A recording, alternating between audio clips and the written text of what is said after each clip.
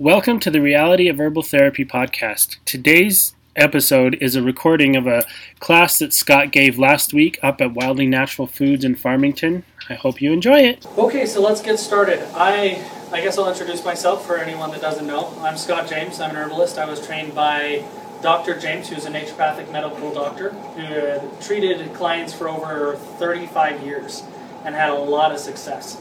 He is the creator of our herbal formulas, at least most of them. A couple of them are my formulas. But over his years of practice, that's where the formulas came from. Is he would treat somebody for arthritis and they would get better with that, or he would start treating somebody for arthritis, and if he couldn't find something on the market to take care of it, he would create a formula that would do it.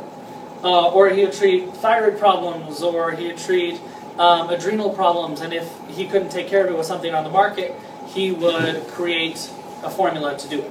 It was actually, he always said, I never wanted to create formulas. I wanted to be an herbalist and go into business and just tell them, go and get these other awesome formulas that somebody else makes. But because he couldn't get enough success with doing that, he made his own formulas. And we are so thankful he did, because they're awesome. They are. So, it's kind of a tribute to my dad, because he died 6 months ago. And he was amazing at what he did.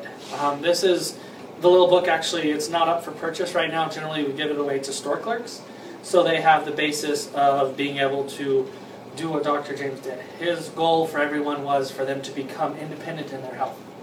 Now, when Dr. James typed this book, he did it on a typewriter, so it was very cut to the chase, as it says in the front. He had used as minimal typing as possible. Today, we can cut and paste the same sentence over and over, and he didn't want to have to type that on a manual typewriter over and over. So I'm going to kind of decode this book for you so you understand a little bit better how to use it, how to work with people, whether it's just for yourself that you're taking care of, or whether you are a store clerk in a health food store, or you're wanting to actually practice with clients. The wonderful thing about Dr. James' formulas are they're so good at what they do, you don't have to know a massive amount to be able to get success with taking care of the health problems. So, let me see.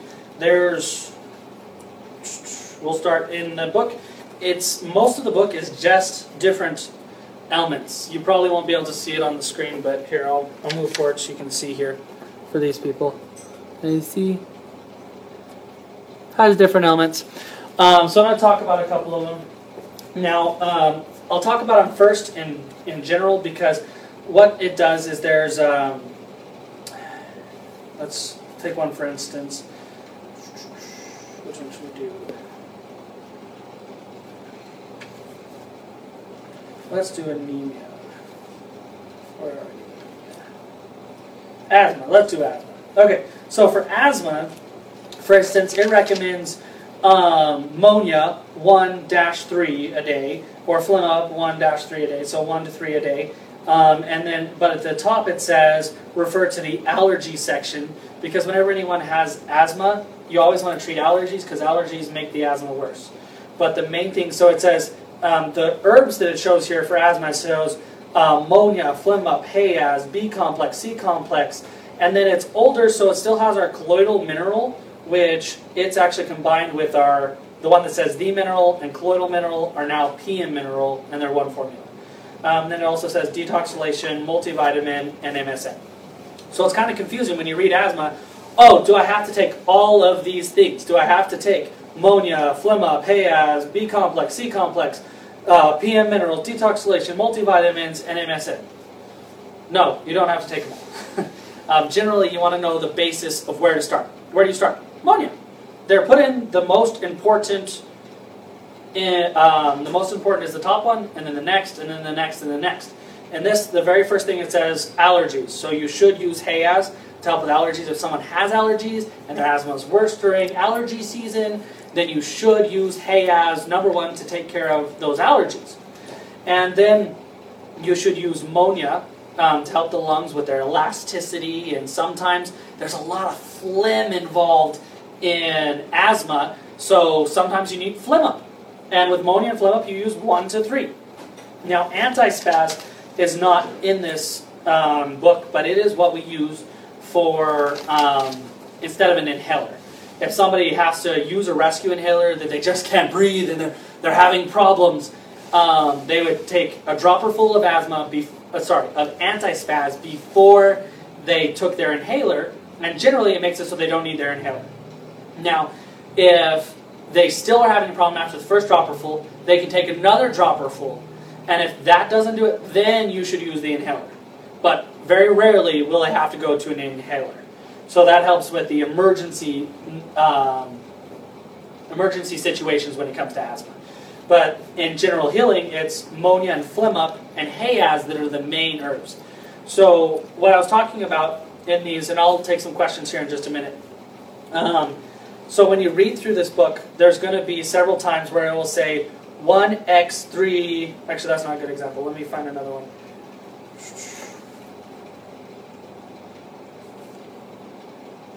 Now I can't find one. Oh, here we go. This one says 1-3x1-3. What does that mean? Okay, so what that means is one time a day, all the way up to three times a day. Does that make sense? So 1-3x1-3 means one time a day, all the way up to three times a day. So it would be 1 to 3 times a day. Yeah, so it's 1 a day to 9 a day. Okay? Does that make sense? So this is how Dr. James typed it out. So that's why I'm trying to help decode it a little bit so you'll be able to use it. Also, the section that you can buy if you want this book, it's actually in the Reality of Herbal Therapy. This is just the sections cut out of the Reality of Herbal Therapy. So all of these are actually in the Reality of Herbal Therapy, and it goes from page 106 to 160. That has all of the different elements in it, if you have that book and you want to actually reference it for those on the website. So does that make sense? Hopefully that made a little bit of sense. So I'm going to go over it again. So 1-3x3-3 means 1 a day to 9 a day. And you generally split it up, Dr. James generally split it up 3 times. So it does that several times. I'll show you, let's see if I can find another one. So here's another one. Actually, let's go back. I want to do bedwetting. Let's look at bedwetting. Okay, bedwetting. This one's pretty straightforward. It just says about 9 a day with Bladney. This one is a little bit different. Needs to be fixed. How does Bladney help bedwetting? Because it's the bladder. The bladder needs to be strengthened. Yeah. But you're talking about in a child or an adult, or both? Both. A child, generally, the first thing you do is milk. You eliminate milk before bed because it numbs the bladder and makes it so the kid won't be able to feel whether or not they're urinating. So let's actually pause for a second. And were there any questions on up there? Holly Brewer joined. Okay. So I'll take a second. So if anyone wants to ask questions right now, if you have any questions on Facebook, go ahead and start sending them in, and LawNet will ask those questions as they come in. Yes.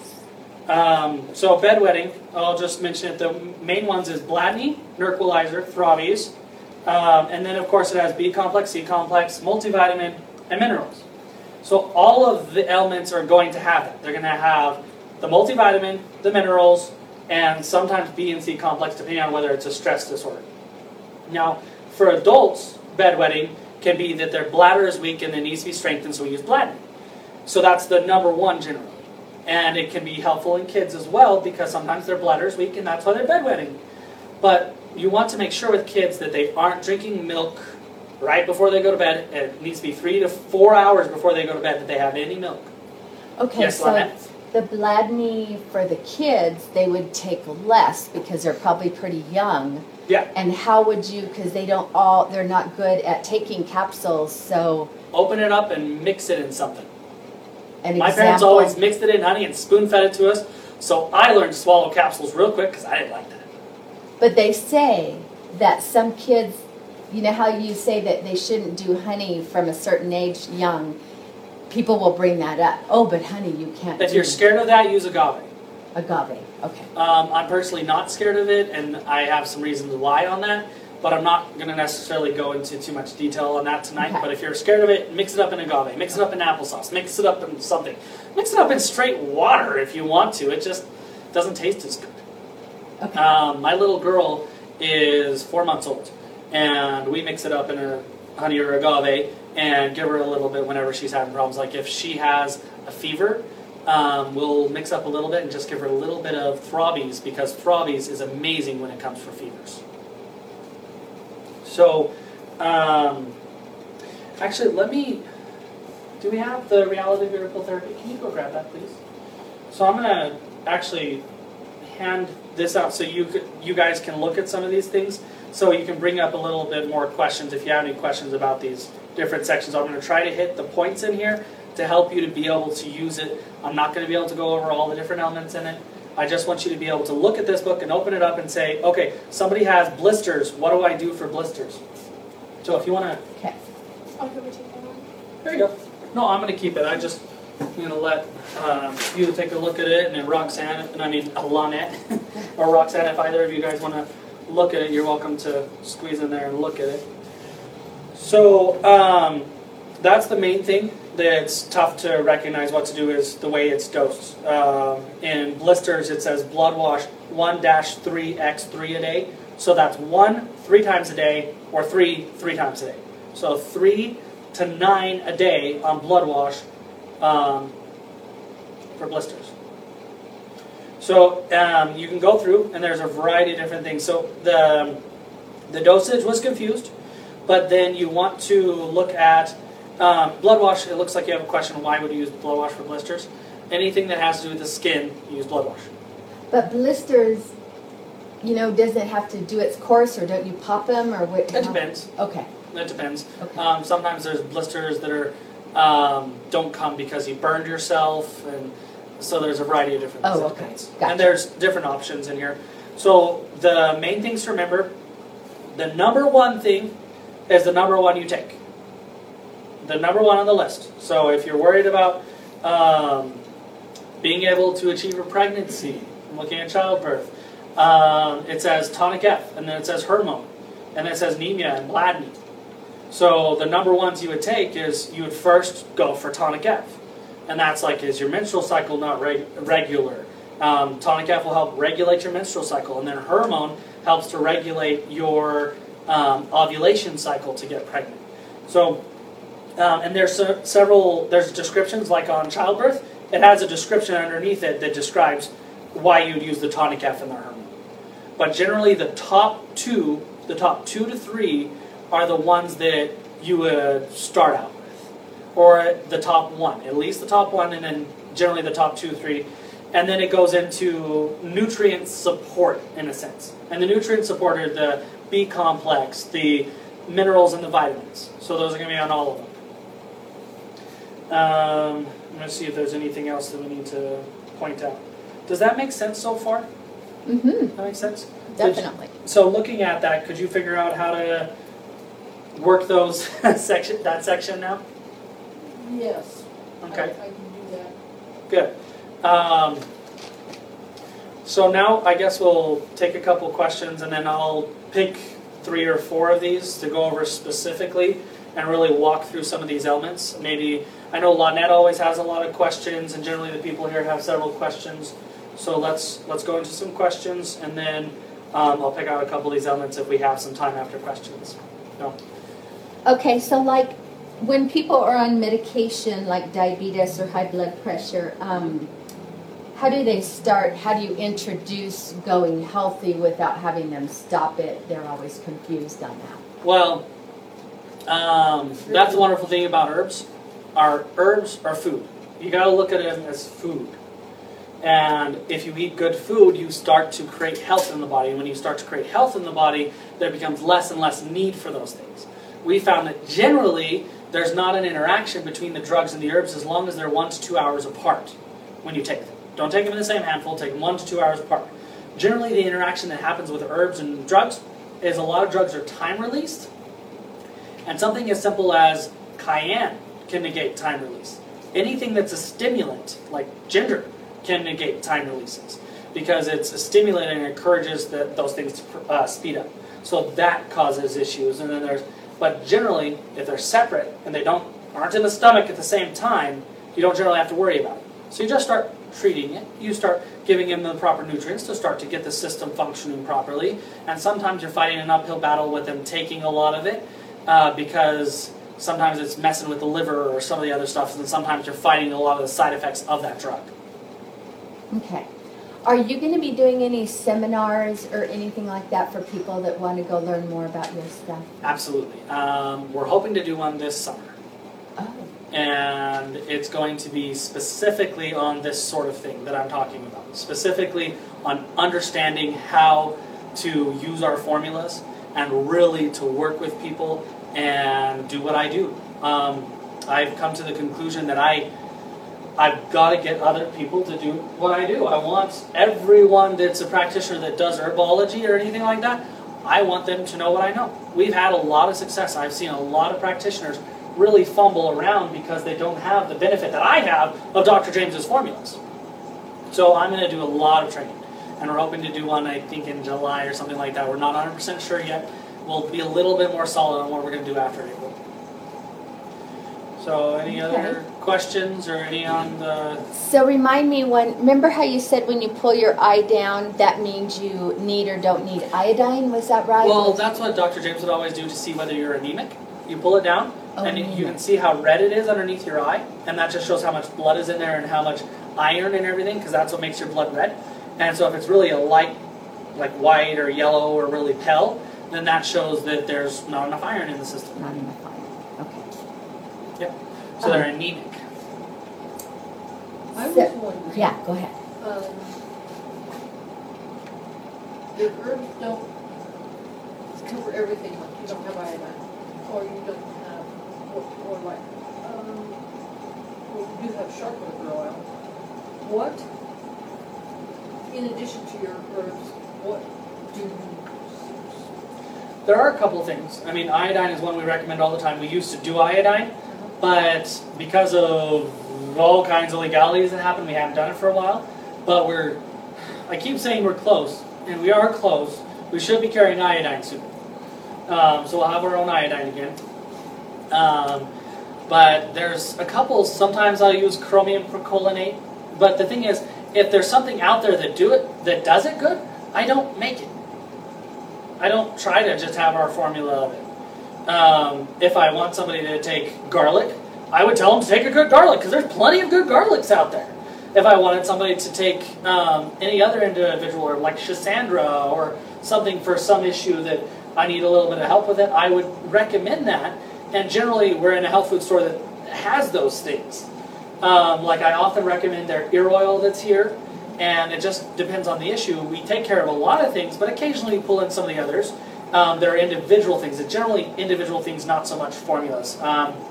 Sometimes we use the raw thyroid or raw adrenal. We haven't used those as much lately because we found iodine is doing a better job than what those are. Those used to do like boom, shoot you through the roof, and really work. But iodine is doing a little bit better now. So you use anemia and iodine? Yes, for thyroids. Hands down, that's what we use. We use 4 anemia for thyroid. If somebody's got a thyroid problem, we give them 4 anemia and 15 drops of iodine. Lugol's iodine, not potassium iodine, not any other type of iodine. Lugol's iodine. Okay. If their thyroid is okay, will that hurt them? 1 second. Were there any questions on there? Okay. If their thyroid's okay, will it hurt them? No, not at all.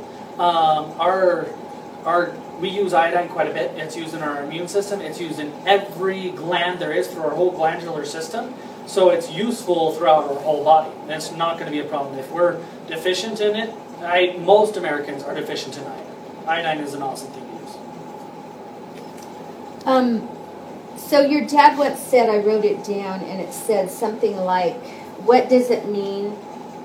Oh, I'm asking you that. He said something about when people have leg issues, that it's usually bowel issues. Mm-hmm. Does that ring a bell to you? Yeah. Like, what does that mean? Like, what kind of leg issues? Like, Well, there's a lot of leg issues. Let me explain one first. Okay. So we did a thermography of a lady once that there was a real hot spot at her spine.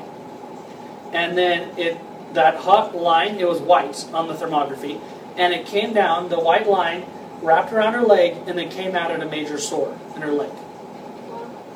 So that was draining from the bowels and causing a horrible sore on her leg, and if you treated it right in the leg, we weren't getting any success. So the thermography really helped with that. But you also have to recognize that the bowels, everything settles. I mean, if there's toxicities and other things like that, and the blood that comes from here first goes down here, and then it has to pull up into your body and stuff. So when the bowels aren't functioning, sometimes the legs will ache and there will be problems just because everything flows down there first and then has to come up, and it's kind of like the catch-all of what's going on there. And there's just, you have the main, now in the brain? Lymph system. So you have your circulatory system that goes down, and then you also have your lymphs that go down there and everything, and then drain and try to pull things back up. And it's your lymphs can drain from here down into your legs and stuff, which causes some problems. So that's why you want to clean up the lymph glands and those sorts of things. And whenever there's leg problems, it's always a good idea to clean up the bowels. And also, generally we use varicose when there's leg problems. And varicose also helps the bowels, because if you have a hemorrhoid, it's a varicose vein that is bulged out and is having problems. So varicose is also used on hemorrhoids, so it helps in the bowels as well and with that circulation. and with hemorrhoids, isn't gland salve the thing to use? Comfrey Gold salve is generally Comfrey Gold salve. Yeah. There's little hernias sometimes that happen down there that you can actually grease up with that and push it back in, and sometimes you can do that and kind of push in the hemorrhoid as well. But varicose is one of those things that's really important in that system, because you need to strengthen those veins that are right there. Crystal Natal joined us. Oh, hi, Crystal. So, are there any other questions or anything? I really find that leg always bigger than my right leg. Like, You mean like swollen, or? yeah, I'm less swollen in the morning, more swollen at night, but my left one's always bigger than the right. Sometimes it can be that leg is longer than the other, so it deals with more. Sometimes it can be the kidney on that side just isn't functioning quite as well, or the veins aren't functioning quite as well. So it could be a variety of different things. Should I take? More commonly, it could be that it's just one leg is getting messed up more because it's either the longer or the shorter leg. And some people have more pain in their shorter leg than they do in their longer leg. So it really depends, because some people will, when they walk, it hits harder and stuff like that. But then some people, it's when they stand on it, it depends on their activities and stuff. Sometimes it just depends. It can be damage in that leg. It can be one leg longer than the other. It can be the kidneys, things. But anytime they're swelling, blackening is always a good idea, because it helps the urinary tract system and helps get the excess water out of your body. In Clean Lax, it said it's helpful in biliousness, which I looked it up, and that's nausea and vomiting. Would that be helpful for hangovers? Because a lot of times we'll have people, and obviously, you're not supposed to drink too much, but, they do get hangovers. Would that be helpful in that? Well, in biliousness, there can be nausea and vomiting, but the problem is that the liver isn't producing enough bile. And so it helps the bile to actually be produced, because that specific laxative, it's a laxative, and the way that it makes your bowels move is encourages your liver to put out a lot of bile. And whenever bile is introduced into your digestive tract is like, let's get this out. It makes it move. Okay? And that's how Clean Lax works. It puts bile into the digestive tract, and the digestive tract cleans itself. Gotcha. And that's why it would help with biliousness. Okay. And so there's often vomiting and other things that can be involved in that, but it's the problem with the bile. I see. Okay. Can you just talk a little bit about heart to me? Heart? Yeah. Heart What forming is the heart? Yeah. Okay, our formula heart, actually, I'm not sure, but I think my dad made it for himself because he had angina, which is a very painful condition of the heart, where there can be some swelling and some other stuff like that. But it helps to get a regular heartbeat, like when it goes irregular or like just jumps and goes crazy. Also, just using just Hawthorne does that as well. But heart specifically helps with the heart and its function. It helps with circulation and encourage circulation better and just the strength of the heart all the way around. Whenever I think of any of our formulas that work on a specific system, they strengthen and tone. So it helps to strengthen and tone the heart and help it to regulate its heartbeat. I think that we run off in the wrong direction whenever we think of an herb specifically making an organ do something. Because it doesn't really make the organ do anything. It puts nutrients in there so the heart can have a little bit of regular heartbeat. Or it puts nutrients in there to take pressure off the heart and spread out the circulation through the body a little better and help things circulate. And it helps to strengthen it so when it's strong it can function better. So heart can be used, we don't often use it in high blood pressure, but it could be. It's generally used in conditions where there's heart pain, specifically heart pain like angina, or there's enlarged heart or other things like that, or you have a weak heart, or specific, like really things that are specific to the heart. Because high blood pressure isn't specifically specific to the heart when we'd often think it is. It damages the heart and it makes the heart have a hard time, but it isn't necessarily specific to it. Because when there's excess amount of blood that it has to deal with, you have higher blood pressure. If there's clogs in the arteries, you can have higher blood pressure because the heart raises the blood pressure to get it through those veins. If the veins start to break down and don't have the muscle structure that they should, then they kind of collapse. Sometimes your heart, there's higher blood pressure. Sometimes when you're stressed, there's higher blood pressure. So the heart responds to your issues and raises the blood pressure, and it ends up causing a problem for the heart, but it isn't necessarily the heart's problem. It's not the heart causing the high blood pressure, if that makes sense. Yeah. So it's hearts for like the specific heart conditions, if that makes sense. Okay. Would you prescribe Nerquilizer for migraines? Yeah, depending on the migraine, yeah. I would always go Throbbys first. Okay. I had a client, well, actually I'm working with a client that previously had worked with my dad when she had been in a major car accident.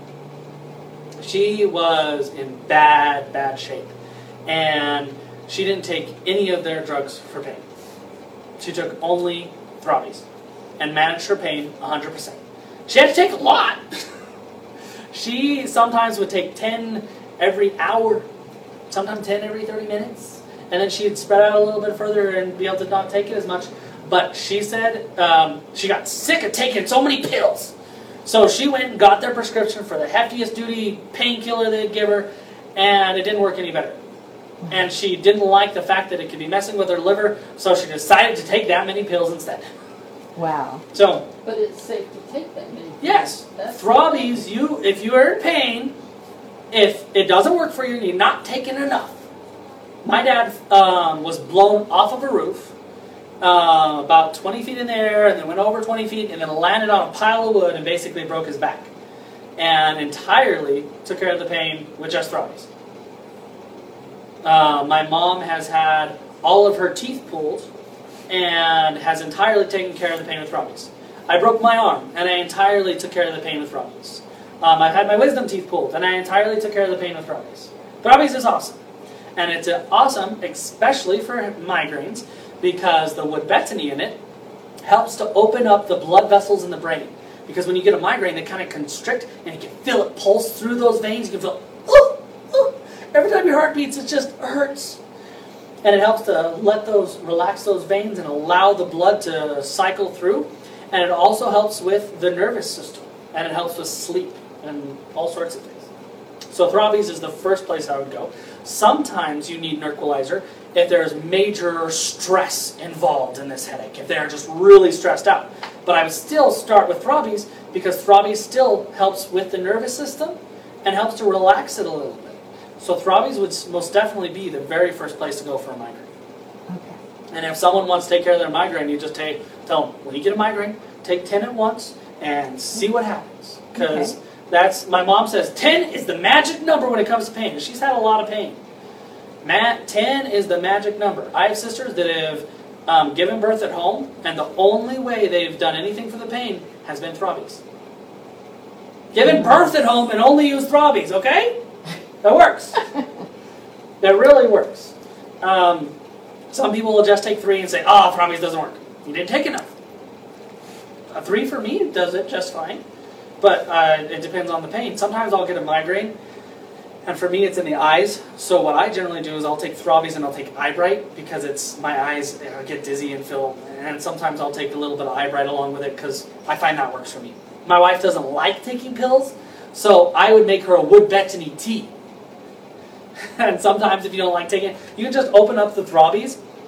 You can put 3 capsules in hot water, in 1 cup of hot water, and stir it up, and then let it set for 10 to 15 minutes, and then just drink off whatever's at the top. And it would do the same as having the Throbbies. Or you could do 10 of them. You generally do 3 per cup. You could do a little bit more. If you're going to drink the sludge at the bottom, you could do all 10 in a cup, and then drink the sludge, and it'd be like taking 10.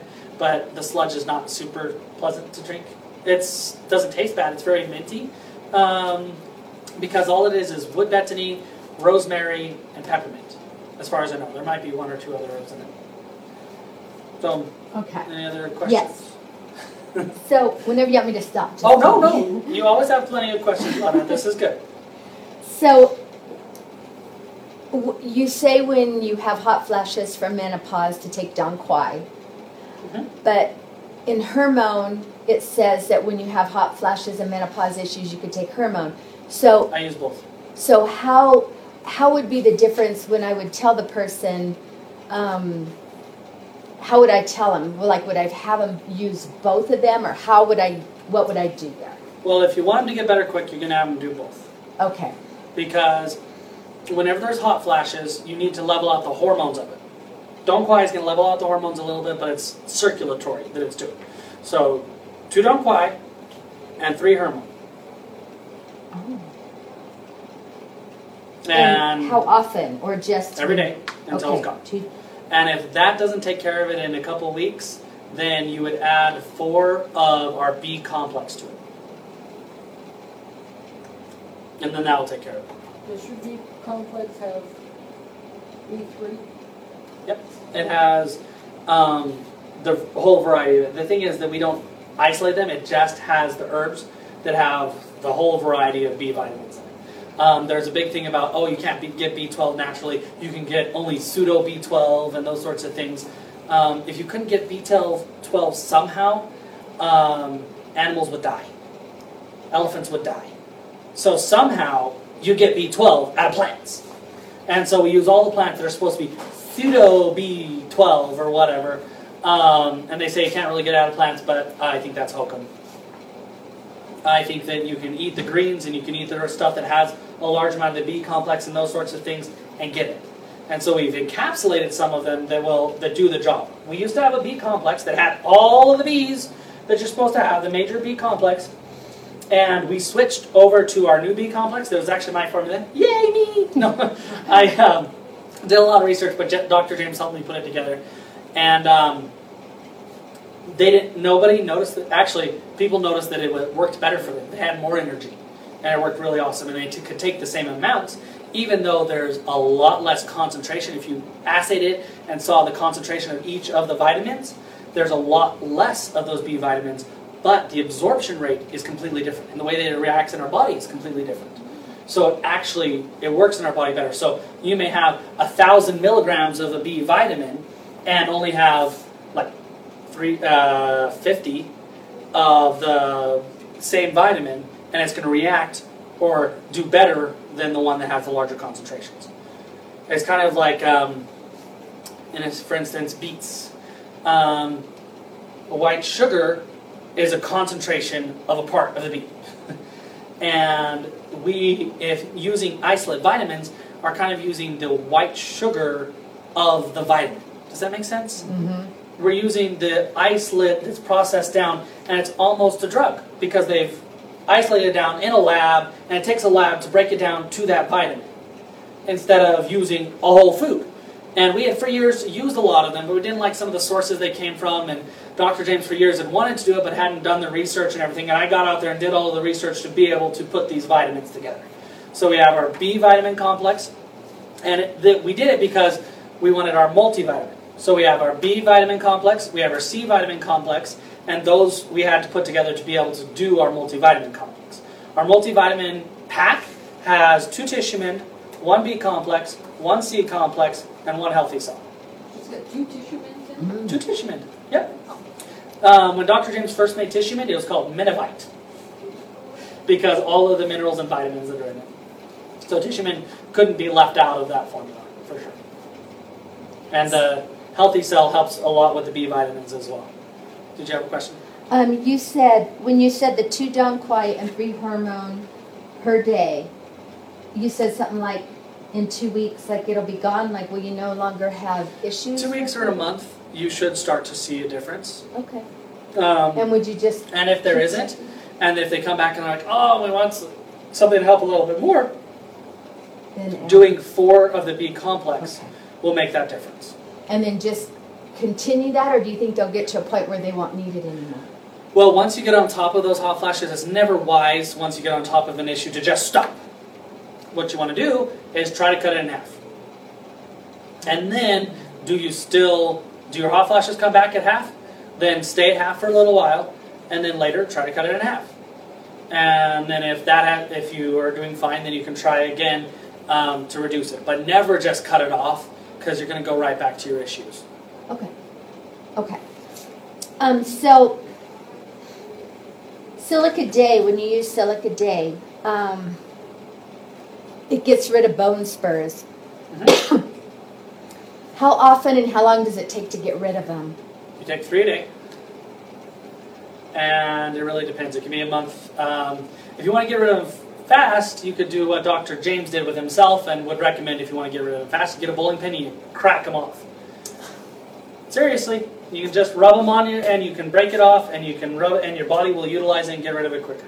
It's going to hurt like crazy, but it's only going to hurt for that time and then that pain's going to get a lot better.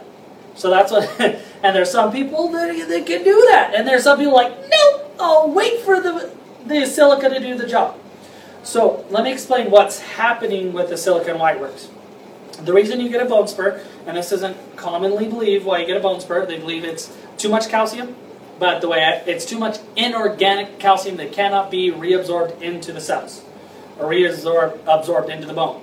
So that's why you get spurs. You get a little hairline fracture, a little bit of damage in your bone, and so your body's sending calcium to deal with that and to fill it in. And if it's inorganic calcium that's not going to be absorbed, then it's going to start to build up. And then your body still sees a problem there, so it sends more, and it sends more. And so you get more and more and more and more of a spurt. And you have that issue. And the silica helps inorganic minerals to be utilized in the body or to be expelled. So it helps it so it can be reabsorbed into the system instead of having that problem, and the dissolving of that takes, it can take a couple months sometimes. Yeah. Okay.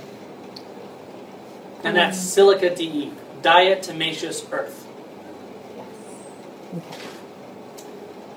So that's what your silica is? Yeah, and when she was asking about our silica that we encapsulate, that is Silica DE, and actually has shade grass with it, which actually has a lot of silica that helps it to run through our machine and still makes it just as effective. And because it has a lot of silica, and actually found when we couple plant material with something that's more of an isolate, then we don't have a problem. Silica is not really an isolate, but we have like our minerals, they're black, because they're coupled with our colloidal mineral, which is organic, it's plant material, and the isolate minerals, which right now we haven't been able to get around not using those, eventually we might. It helps those to be absorbed better and recognized more as natural to your body. And to get rid of skin tags and warts. your favorite thing to use? It depends. Okay. Skin tags and warts can be a sign of toxicity. I had a little nephew that, those curly Q light bulbs, those energy savers? One broke in his play area, and they didn't know about it for just a little bit, and so they didn't think about it, they cleaned it up and everything, and he started getting a whole bunch of warts. And then they brought him to see Dr. James as his regular checkup or whatever, just to see what's going on, and they found a lot of heavy metals in him. And we're like, what? Why are all these heavy metals in this kid? What happened? And so we narrowed it down to that's the instance, it was the light bulb. And he took enough detoxylation to get the heavy metals out of his system, and the warts went away. So sometimes it can be heavy metals, and especially skin tags, because so a lot of times they collect around the neck. Yeah. The neck has a lot of joints, and when heavy metals are released, when they get loosened up, do you know where they like to collect? In joints. So that's why they often will end up around the neck. Wow. So it's often a toxicity problem. You can use eraser oil on them, and if you keep it on there for about a month, consistently, like always moist with eraser oil, they'll go away. But you're not necessarily taking care of the problem, because sometimes it's a toxicity. So you could do 6 or 8 detoxylation a night for a while. Yeah. Okay. Yeah, sometimes I would recommend doing a dry blood analysis so you can see where you are with your heavy metals and where you're going. And then it can take anywhere from 3 months, if it's a mild problem, to we've had people take 5 years. Because they worked in dentistry before they wore a lot of the masks and everything, and with the grinding out of the fillings and the other things like that, had really deep, heavy metals, and it took a long time for that individual. If you have those fillings, are you constantly getting, Possibly. or are they sealed in? At first they're sealed in. As they start to get older, they do start to leak. If you do have them removed, there's some that can actually remove them without necessarily grinding them. Right. And you want to make sure there's a dam in, because sometimes that's where you get a lot of the heavy metals, is getting them out. You're almost better leaving them in sometimes, or having the whole tooth pulled. Okay. So it really depends. You just want to make sure you don't get it like super grind. You want to make sure there's a dentist that's actually cautious about that and worried about it. Some dentists aren't, and some dentists are worried about it, and they'll do their best to make sure you don't get a lot of that heavy metal in there. But it's always a good idea, if you do have those removed, to do a round of detoxylation for at least 3 months. Okay, if you have them in there, should you always be taking detoxylation? It's probably a good idea to take a couple a day. If you're already taking a lot of stuff, I wouldn't worry about it too terribly much, especially if you're eating a lot of greens, because they tend to carry some of it away. But getting a dry blood analysis would help us have an idea of, is it what? Do you need to? Are your fillings starting to leak, that we see it getting worse and worse and that sort of thing? Then we could go after it. So it's not always necessary.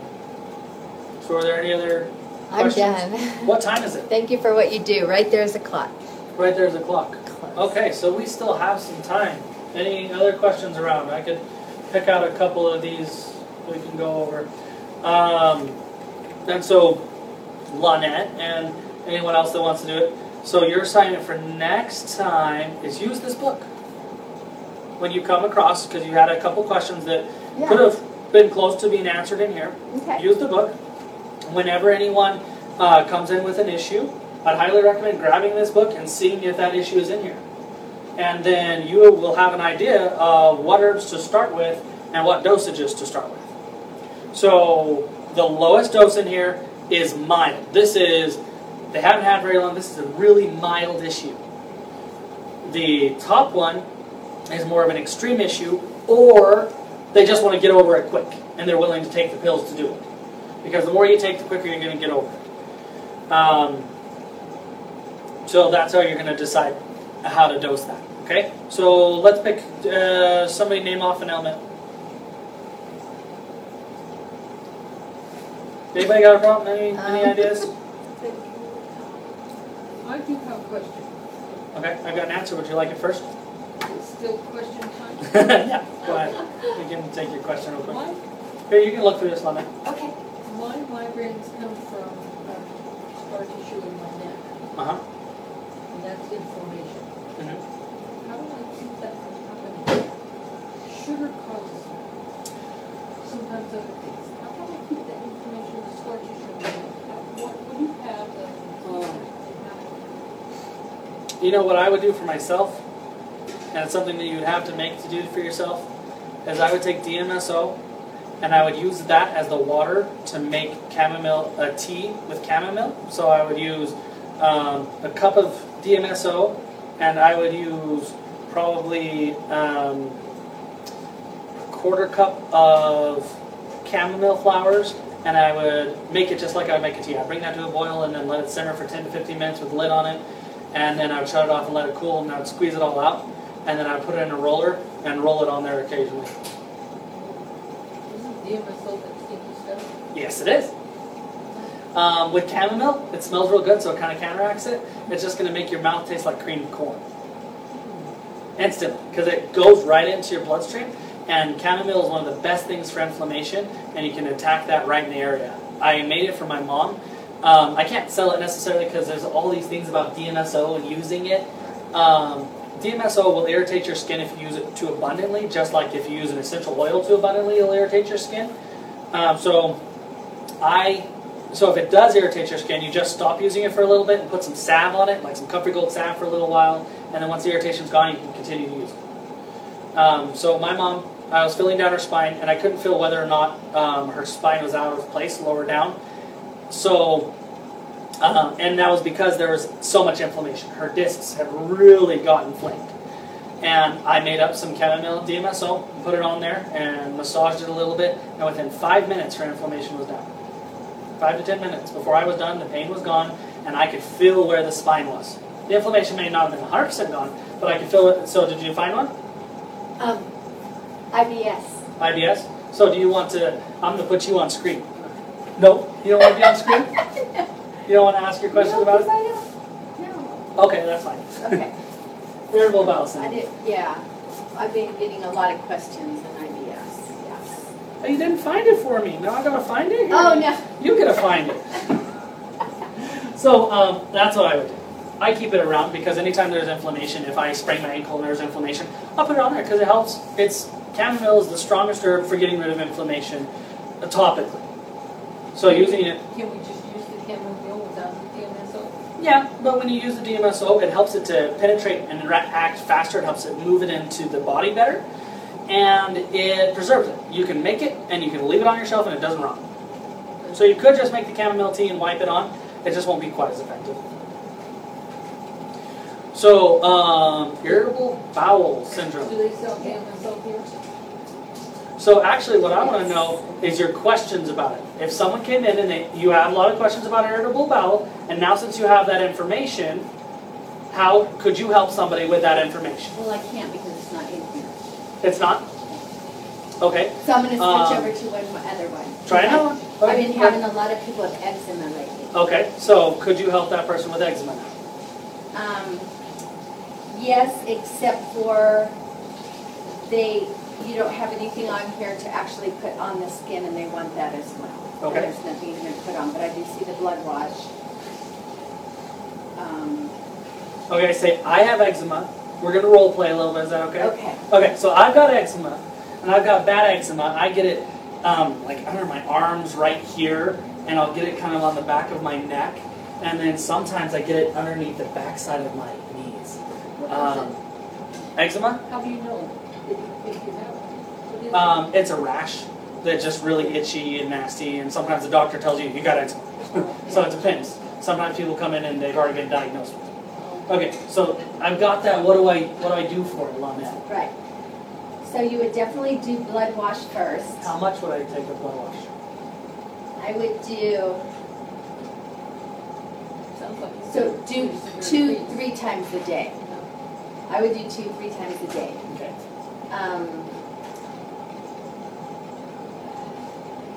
So Happio, it says if you're a boy, you're a boy. So Happio, but it's 3 a day.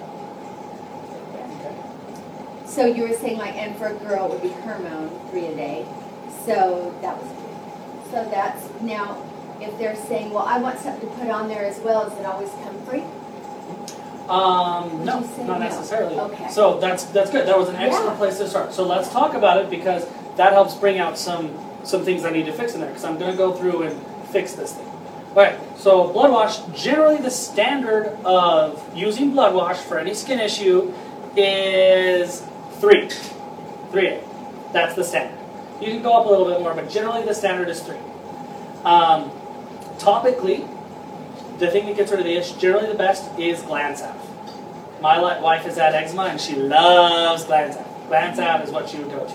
You can use comfort, you can use some of the others, but my wife loves gland salve and she had eczema from head to toe sometimes. But then so that's what you'd use topically. You use the blood wash, but eczema is very commonly hypersensitivity to chemicals. So you want to talk to them about what kind of laundry detergents do you use? What kind of soaps do you use? What is touching your skin? Because oftentimes those are the bigger culprit of them and you won't get rid of it until you get those under control. So you recommend that they go to a really clean laundry detergent. And if nothing else, they need to put a cup of vinegar or a half cup of vinegar in their rinse load. So you can put it like in a downy ball so it release as like a fabric softener. You use vinegar instead.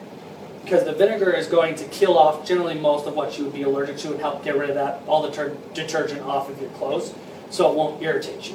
White vinegar, right? It doesn't matter. Oh, it doesn't matter. Just vinegar. Okay. Use white because it's cheaper. So just any of the vinegar. But even if they're doing that, it's still wise to go to the cleanest detergent you can find, the cleanest soap you can find for washing your body and for your hair and for any of that and any of the topical things they use. Find out, are they using bleach and other things like that? Very common because those can make people break out. So chemicals are very important to let them realize, look at your environment and what you're touching. And then the other thing is pH. Sometimes people are so acidic, when they sweat, the sweat burns them and causes those. And that's why, what I just said about I get it underneath my armpits, and I get it behind my leg, and I sometimes get it on my neck. So the ones that would be in the armpits, or they would be in the groin area, or places that that would generally have a lot more sweat, it may be that there's a sweat issue, that they're very acidic. So you want them to use like a teaspoon of baking soda a day, whether it's in all their water or whether it's just a shot glass, to get their pH up, so it's not burning their skin as it comes out. But then if it's like up on the neck, sometimes that's the irritation of your collar touching it and your clothes rubbing on it.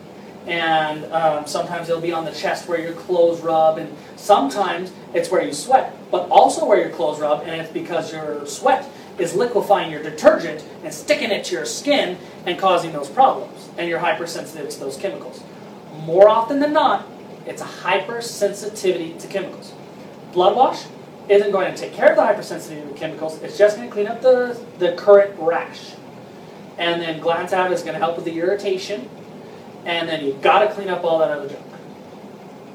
Now, the other, I can't think of the word, but it's the other that grows on the skin that has the issue. What is it called? Psoriasis? Yeah. Psoriasis? Is that completely different than eczema? So there's... I've treated the same way. Oh, okay. I've treated with blood wash. Any skin issue, I don't care what it is, any sort of rash. I would start them out with 3 blood wash. And I would often use gland salve because if it is fungal, gland salve will kill it. Gland salve is like your, a lot of people use it like a steroid cream or whatever. And use it if there's any fungal sort of issues. Let's move over here a little bit so I can kind of look at these people too, because I'm looking way far away. So I would use gland salve on most any of them. Sometimes it's a little bit harsh. So you let them know, sometimes gland salve can be a little bit harsh. I haven't found it to be really harsh. My wife really likes it, and most people don't find it to be harsh. It's very, very good, and it really gets rid of the itch of things, and really make sure if fungal's involved that we eliminate that out. So blood wash, and any rash, any of that, you can always feel confident that you're going to make some success if you use 3 blood wash and use gland salve. Okay. So, and most rashes are some sort of hypersensitivity. They'll name them 100 different things, but most of them are hypersensitivity to some sort of chemical. And then some of them are sweating out stuff. But they name it 100 different things, but more often it's a hypersensitivity to something like that. Okay, so gout has been a big thing lately. And I try to tell people, like, if they kind of watch, like, what triggers their gout. And I had a lady tell me just the other day, she said, but it isn't like what you eat this day that it happens the next day or hours later. It could be like a week down the road or something. So it's too hard to, right? Is that right? Absolutely. My brother for years, kind of an example along the same line, my brother for years was told by my dad that his vertigo was because he smoked. And that's what was causing his issues with vertigo. And he said, no, it couldn't be because I'll smoke and I won't have vertigo for a week. But he found that exactly a week after he smoked, he got vertigo. And after he really got down and he really quit, and then he smoked, a week later he got vertigo. So sometimes you can't track it. Sometimes it's weird, and it could be a month later, it could be those sorts of things, because it takes a while to cause a problem. Because the thing that really contributes to gout is getting acidic. And when you get acidic, and that's why the meats cause a problem, is because they require a lot of acid in your stomach to break down properly. And that's not what acidifies you. What acidifies you is when that acid moves into your intestines, it has to be alkaline. It has to move from a pH of 1 to 2 when the meat's being broken down to a 6.5 to 7 to move the rest of the way through. And it does that by pulling minerals from your body to deal with that. And if those minerals aren't keeping you alkaline somewhere else, and they're put on this to alkaline it, to neutralize it, then you become more acidic. And as you become more acidic, a lot of other things can start to crop up. So, Bladney is one of the number one really important things for that, because it helps the urinary tract to get rid of uric acid. So, you have it there, so how would you treat... Go ahead, gout now? Go ahead. No, finish up your gout, then I want to ask. Okay. How would you treat gout now? Arthritis and Bladney. How many would you use of each?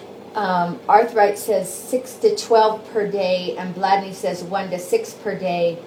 I was telling them 2 of each 3 times a day. Mm-hmm. So that's pretty So generally what I would do is 9 arthritis and 6 Bladney. Okay.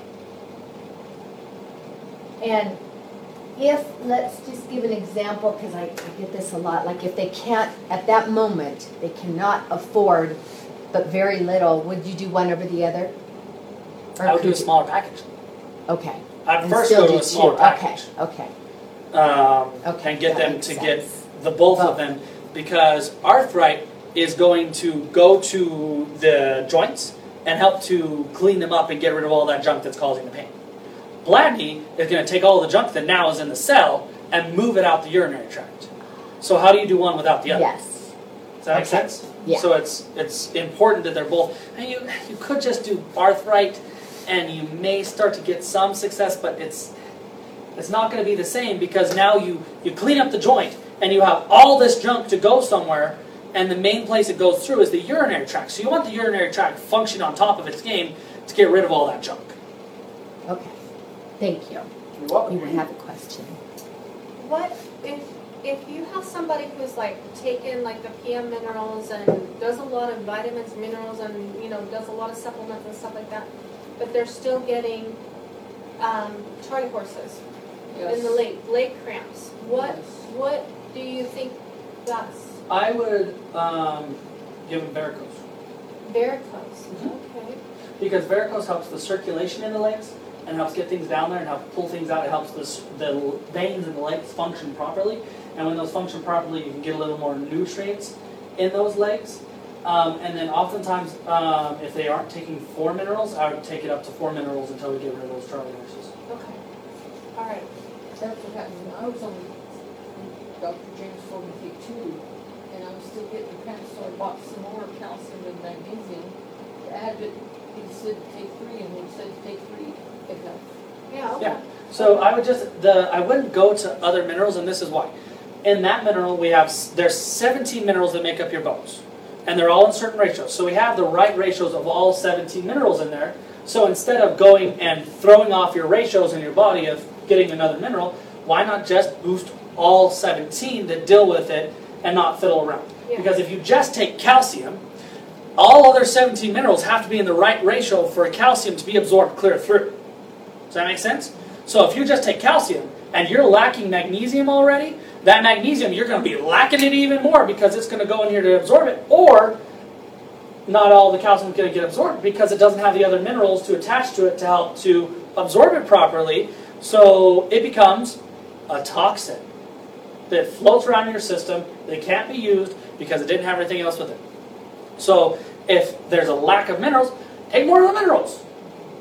I would take the B minerals because it has the colloidal minerals in there that help with that absorption, and then it has a large amount of calcium and magnesium and potassium, and if you look at the ratios on it versus some of the others and stuff, it really has a lot and it's able to do what it needs to do. Did that answer your question? So yeah, because I just, when you think, well, they're taking the different things, but the varicose is a good idea too. Yeah, I had we had a lady that owned or managed a gas station, and she loved varicose because if any of her employees whined about their legs hurting while they were standing on the concrete, she'd give them 3 varicose, and she knew from working from herself and all the other people she worked with that their legs weren't going to hurt anymore, and she didn't feel bad sending them back to work. Because varicose is phenomenal. So if you're standing a lot of times and your legs just ache, take varicose. Would that be something that would help, like people who, when they wake up in the morning, their legs are like thinner and stuff, and they're not really like, it's not like water retention so much as, well, maybe, it's just kind of like they get heavier at night, you know what I mean? Is that sometimes circulation those thing? people's, sometimes the varicose would help, and then sometimes it's good to slant their bed a little bit because that helps things to just naturally flow a little bit better. Instead of all day, your heart's working to get it up, and then flows down, and then it works to get it up. But if you put in a little bit of slant, it flows down and works a little bit more to get it up, and it allows some of that may pool down there to slide out.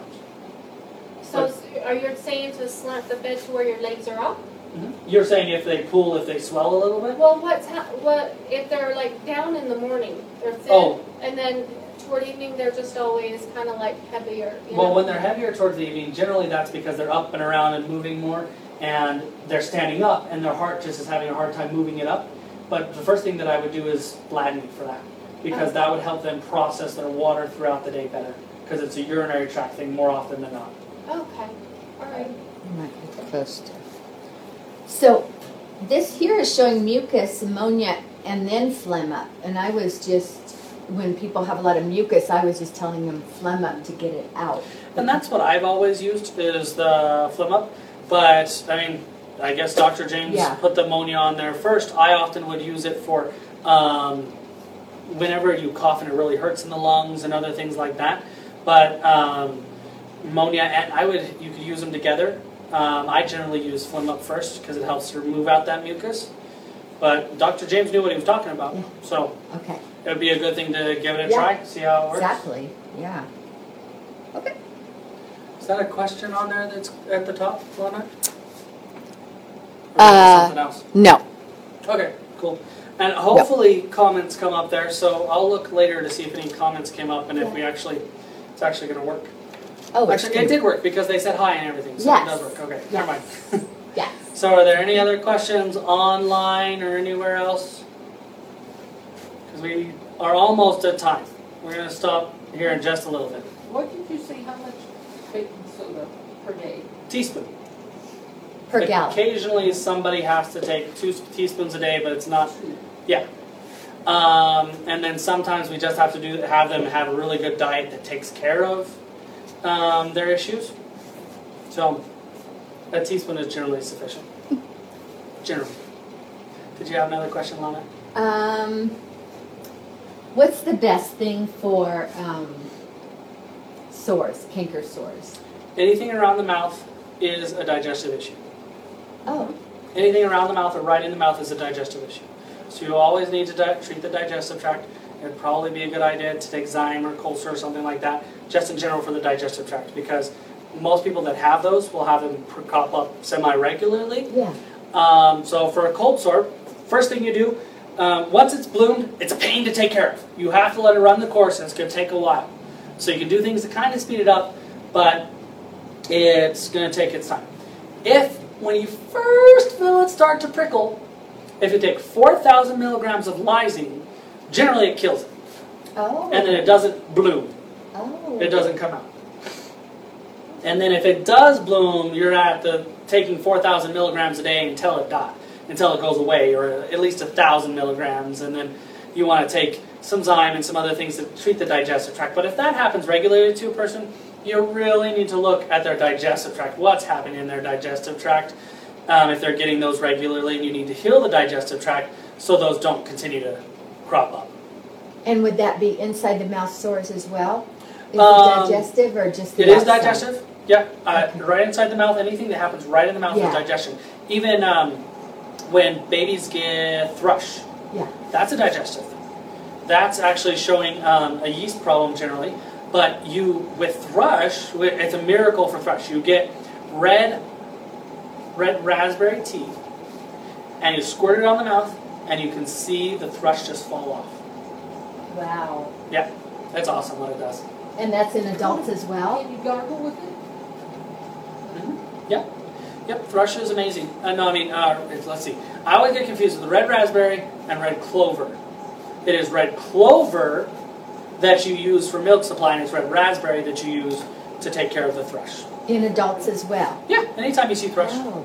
Yeah, they'll take care of it really quickly. And if the mother is nursing and there's thrush on the baby, oftentimes it can transfer to the breast or to the nipple, and she can squirt it on herself and it'll get rid of it, and squirt it in the baby's mouth, and squirt it before she feeds and things like that, and it'll take care of the thrush. Does it come liquid or do you make You it? just make the tea. Oh, red raspberry? Red raspberry tea. You just make up the tea, and then you just put it in a little squirt bottle. And it looks like we're timed, so we're going to shut this down. Thank you. Thank you. That See was y'all later. amazing. Shut this off, see if I can figure out finish.